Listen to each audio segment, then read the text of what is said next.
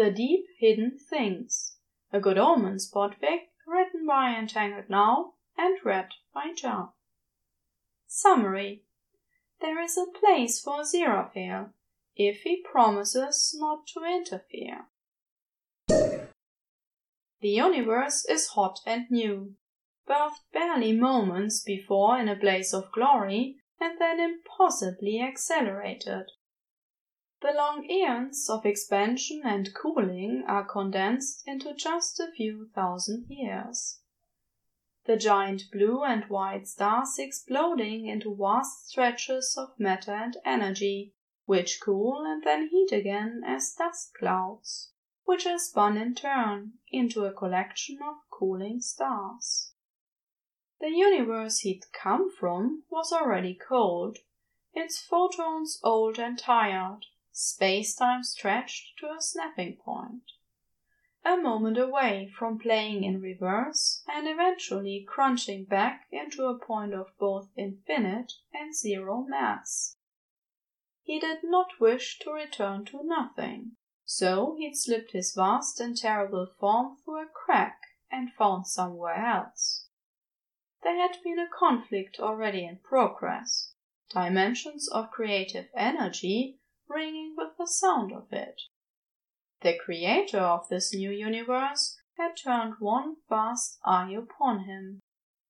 They saw the raw layers of curiosity and interest for this young place, just spinning into motion, in the potential of its warmth and its life and its chaos. He'd braced to fight, future though it might have been against such luminescence. But instead there was a message from them, less than a second of ionizing radiation, inverted space, and shearing gravitational forces. They explained that this place had a purpose of their own devising, but they found his unexpected presence to be interesting, a variable of unknown significance. The message at its very heart was, "Hide yourself, do not interfere, and I will overlook you." His name was too vast and too powerful for the new forms to hold. He would need another. He would need something smaller, something with the same ethereal taste as those who dwell here. Aziraphale. Aziraphale seems an acceptable name for one of the angelic host. He slips himself among them, touching their layers of consciousness and telling them, "I am one of you. I will be overlooked." Creation gives him a sword, hot with ethereal flame.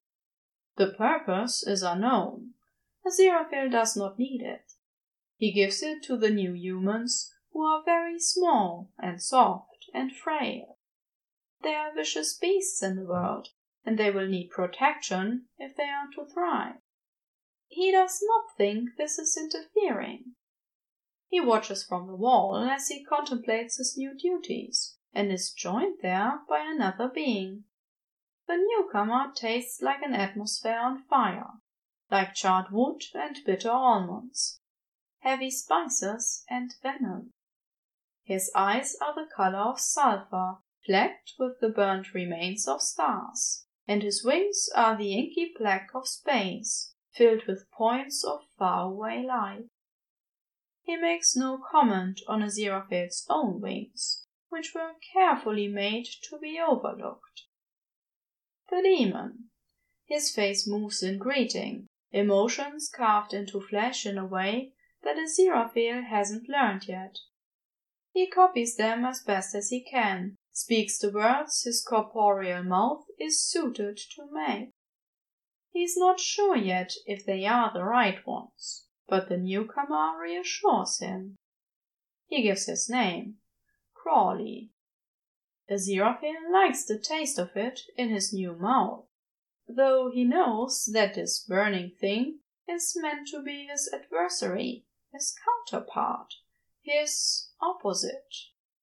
He is the corrupted twist of ethereal grace and creative energies, a coiled spring made from a perfect level. The rain is simply water, It's not infused with the divine, but the demon steps into his space anyway, eyeing it as if it will destroy him. Aziraphale is an angel now. Angelic virtues are expected. He raises his wing, opens it over the other. Hide yourself. Do not interfere. He gives the adversary his new name. Aziraphale finds his angelic duties surprisingly simple. Their demands on his attention brief, though the other ethereal beings quickly prove themselves vexing. They are rigid, and they do not adhere to the rules that creation set forth for them. They see him as small and unimportant. He is sent to Earth, and then he is ignored. This is good.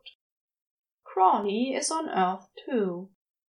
Only then he is Crowley, and Aziraphale feels some strange connection to the demon, who changed his name so he could stay. Crowley isn't like the rest. He doesn't conform to what's expected of demonic entities. He is an aberration, an outlier, a corruption of purpose. What was stripped free from the rest he has appeared to cling on to, though it is raw and frayed, tattered and incomplete. He keeps it safe in the core of him and never shows it to others, though the safekeeping takes effort and causes him pain, leaves his rage and his destructive impulses to be meted out in pieces to those things of lesser importance.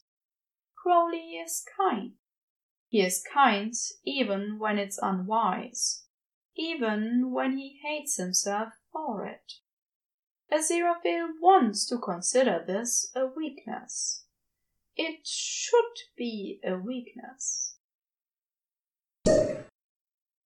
Humanity is a strange species. They are so small and frail, always looking to the future, but unwilling and unable to adequately plan for it, or the inevitable disasters they sometimes put in motion. They have such impossibly short lives, which they are often careless with, but they are remarkably quick to adapt to their surroundings. They are also persistent and unexpectedly stubborn, curious to a reckless degree. They are lucky that there are so many of them, because they die so easily. But Aziraphale does enjoy the stories they write about themselves, the stories they write about others, the impossible things they dream into being. He starts a collection, their written words slipped away in the odd pocket dimension where he can examine them at his leisure. Crowley teases him about his fondness for books and parchments and scrolls, a suggestion of weakness, a probing of his defenses, an unexpected familiarity that Aziraphale finds himself allowing. Aziraphale is fond of Crowley.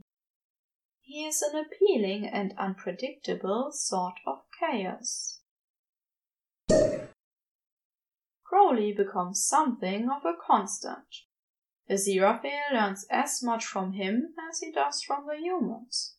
He decides not to interfere with him. There is something to the messy, combative disorder of him that he hates the idea of altering, a uniqueness that he's afraid may be lost. Aziraphale has never needed company. He'd once spent 1,000,000 years watching an asteroid spin into the orbit of a planet, before breaking into pieces and then into dust, before finally vaporizing completely. Every moment spent waiting for Crowley has the same sort of quiet anticipation, the same impending majesty of destruction, though the destruction here is the time they have spent apart, the empty space between them.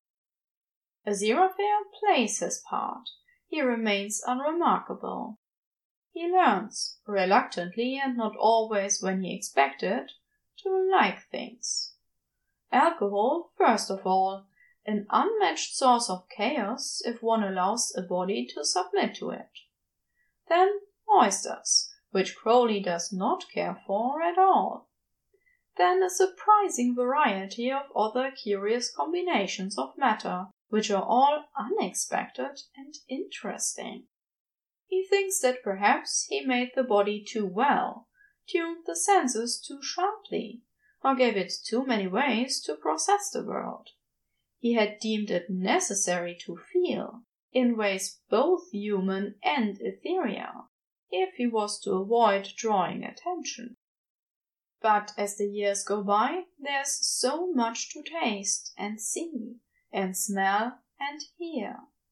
He finds even more things to like. The softness of heavy fabrics, the smell of wet leather, the cold shine of polished metal, letters sealed with wax, buttons, trains, the sound of waves against crumbling sand, snuff, globes of the world, tartan, shortbread, painted portraits, Turkish delight, and tea. Tea is his favorite. He's never had favorites before. Eventually he learns that he likes dancing as well, though Crowley is not around to share this discovery with. Crowley, who he likes most of all. Crowley is not currently speaking to him. He'd asked for the one thing Aziraphale could not give him. It's not interfering, but the consequences would be the same. A universe without Crowley would be lesser. It would be a pale and lifeless version of itself. Aziraphale had learned the small frustrated rage of a being of flesh and found it not to his liking at all. Crowley is sleeping now. It's what he does when he's angry, when hell bruises him and he desires escape. Aziraphale is the one who has bruised him now. Aziraphale had slept in another universe for a very long time. He won't be tired for 1 billion years. He can only wait. He misses the demon. The world is ending, as it was foretold. Aziraphale thought he'd have more time. 6,000 years is nothing. It's a breath. It's an instant. It's an insignificant grain of sand in his long life. He's not ready to see this world laid to waste. He's still learning, still curious, still finding things to charm and fascinate. He has not said all of the things he needs to say. He is still finding the words. But he must not interfere. He must not draw attention. He must not make himself seen. Damn it all to hell. There's a reason Aziraphale has never been discorporated. He makes and unmakes his body 100 times a day, because its corners must always be filled to the brim with him. He squeezes himself as small as he can, but there is still too much, leaving ribs and tears at the edges. No matter how sturdy he makes his skin, no matter how strong. When Shadwell surprises him, he flows back into the shape on the bookshop floor, but its tug is nothing to the pull of a dying star. The floorboards warp under the pressure, as a mote of his true form is jostled free into the world. Enough that it might be noticed. But there is no time. There is no time. He pushes past the frozen man and heads into the street. There is a moment on the tarmac of an airfield where he considers leaving his form behind, where he considers, in the endless spaces between seconds, bringing ruin upon them all. Because there's only one thing that means something to him here. There's only one thing he would turn this whole universe inside out for. But he cannot. He must not interfere. He will never see him again. In the end, He has a sword. He has a demon. He has a boy. Aziraphale doesn't know what comes after. The demon, as he has always done, reaches out. He has not interfered. He has done exactly what he was always supposed to. We need to change places. To change places.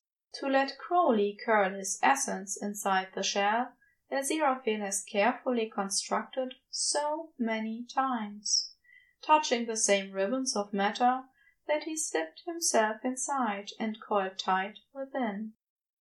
The flesh of his face warms at the thought, and then feels a strange betrayal he doesn't quite understand. He makes Crowley the most perfect body he has ever constructed. Something nothing earth, heaven, or hell could ever hope to harm. And on another plane of existence, folded away where the demon cannot see, he slices 30% of himself free and leaves it to die, so no harm will come to the body of his beloved when he slithers inside. There is a bath of holy water. There is a place his demon was destined to die. For the first time in 6,000 years, Aziraphale peels the pretense of humanity away. He draws back the angel disguise, and he shows them. He lets them see the places he strains against the world. He lets them feel the vast boiling hunger that has lived in him for longer than any of them could ever dream. He shows them the endless cold spaces inside him, filled with sound and teeth and the seething, thrashing mass of chaos that is his true self. His anger is not small and fleshy and frail. It is old and dark and immeasurable. He tells the demons to leave them in peace, or he will drag them all into the darkness inside him and leave them screaming there for an eternity. They meet on a bench. Aziraphale seats himself, and all he can feel is Crowley's warmth, his familiar sharp edges. The sliding, white-toothed gift of a smile that sparks joy and relief and affection, and love, which is sharp and strange and part of him now. He doesn't know the exact moment that happened, only that it did. He'd lived without Crowley for 113 billion years, though he doesn't quite remember how. The world conforms to a certain shape. It has conformed to that shape for the brief but beautiful stretch of their friendship. He wonders if the foundation would hold if he changed it. He's barely finished thinking it before the demon stretches a hand across the bench and, in a moment of bravery, slowly entwines their fingers. Aziraphale's face warms. He thinks of stars and fire and time, of an endless eternity white against this single moment. Crowley, I have to tell you something. The end.